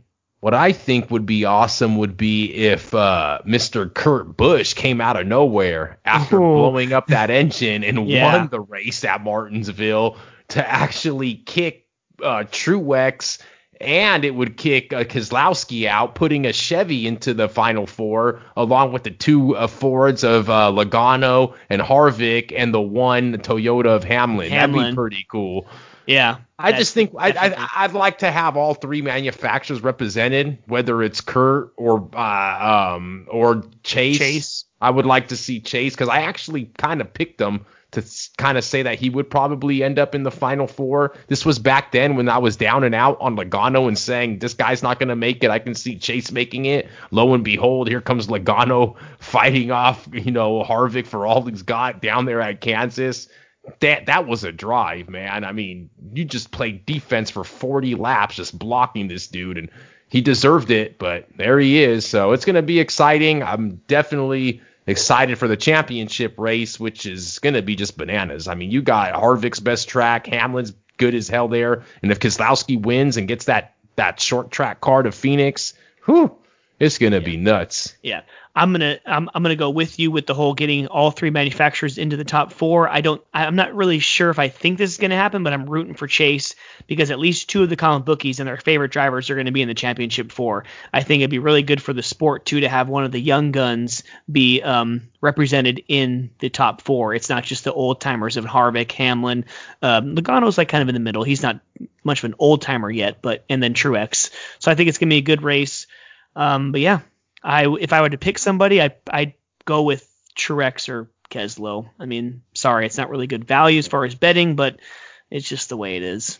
That's the way it's been this year, huh? It's kind of hard to find 2020. Yeah, these guys. You got Harvick with 9 wins. Hamlin's got like 6 or 7. Yeah. I mean, you got like 36 races on the circuit, and these guys have like almost 20 between 2 drivers. It's ridiculous.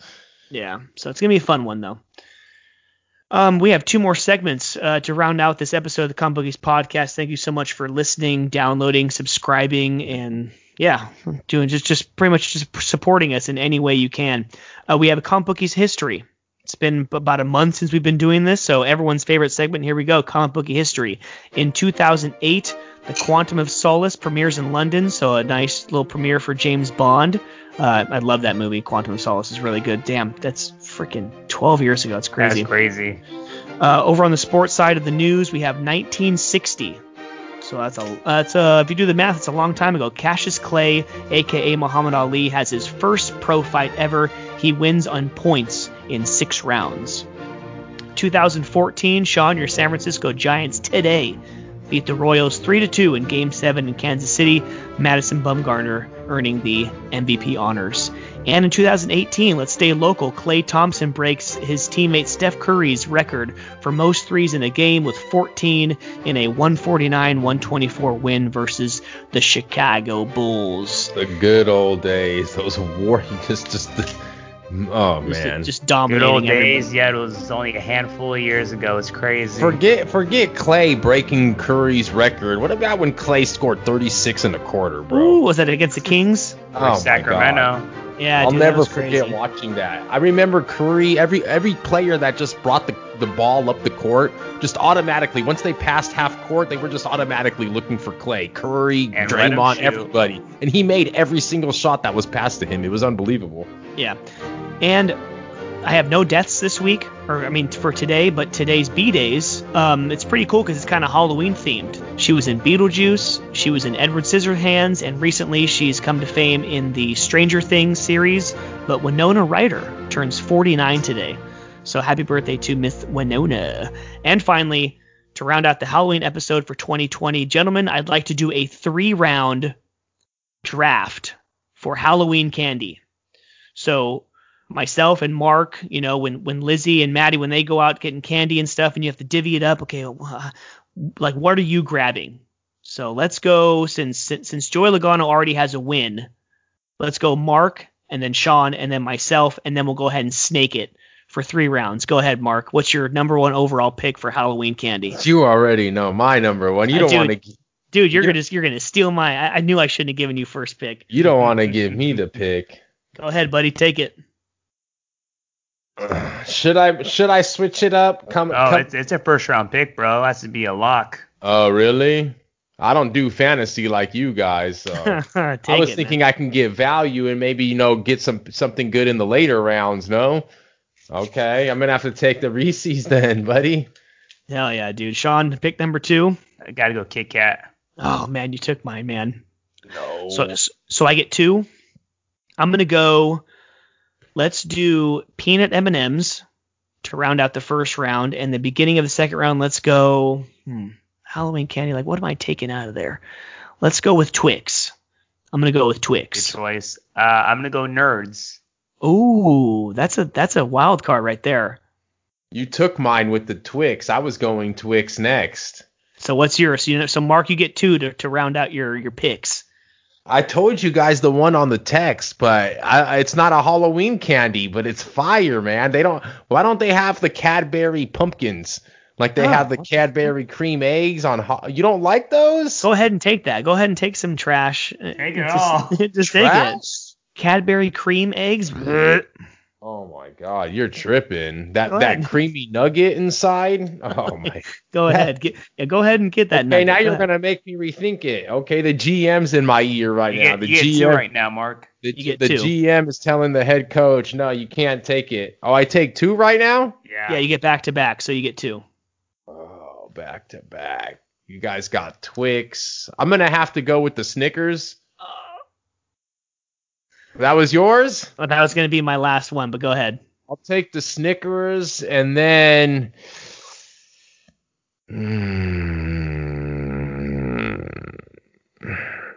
let me see here. Sean took a fruit candy, right, with the Nerds? Yeah. I'm gonna have to go with the Smarties then. Oh, they come in the little roll. That's an underrated. People think that's like people think that those are like Necco wafers, like the old lady candy, but Smarties are hella good. Wafers, oh God.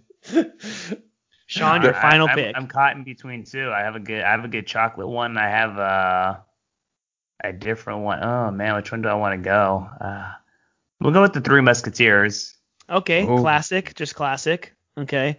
Now I'm not going to take another Reese's, Mark, because I think you kind of take the all-encompassing Reese's, but I'm gonna say sidebar, like an honorable mention, Reese's Fast Break is probably my favorite candy bar. It's like a Reese's peanut butter cup, but you add nougat from like a 3 Musketeers or a Milky Way in there. So for my final pick, I'm gonna go, if I can get all the flavors in one, I'm gonna go Skittles. I was gonna go sour Skittles, actually, to be exact. I think to me, sour Skittles are the worst. I'll go the purple bag. Or the original. And then the OG red bag. Yeah. The blue bag is even good. And then there's one that's like crazy cores. It's like an orange bag. It's like the core is one flavor and the inside is another flavor. I just love sour. And then you have Kyle Busch. I have no idea what the flavors are, but Kyle Busch just won a race last week in the zombie Skittles. So I got to go out to the liquor store tomorrow and get that. I have to try it. I did see that. The Kyle Busch Skittles. So there you go. There you have it. There's the 2020 candy draft for the Comic Bookies podcast. And that does it for a long, but man, I had fun tonight for an episode 86. Gentlemen, thank you so much again for jumping on this week. Take us away. Well, that great fill-in is the fill-in when it's really felt like we haven't recorded in God, I don't know how long, but the boys are back once again. Happy birthday to Mark and myself, and definitely couldn't be happier to have my two brothers alongside me on my wedding day next year, my two groomsmen. Thank you to TJ, as well as all the other people who have interacted, as well as give us questions and topics to talk about and engage with us on social media. Again, guys, this is something that we love to do, so much fun. We just want to entertain you guys, so definitely just keep checking us out worldwide, not just in the U.S. Keep checking out all our content, colliding world of sports and comics.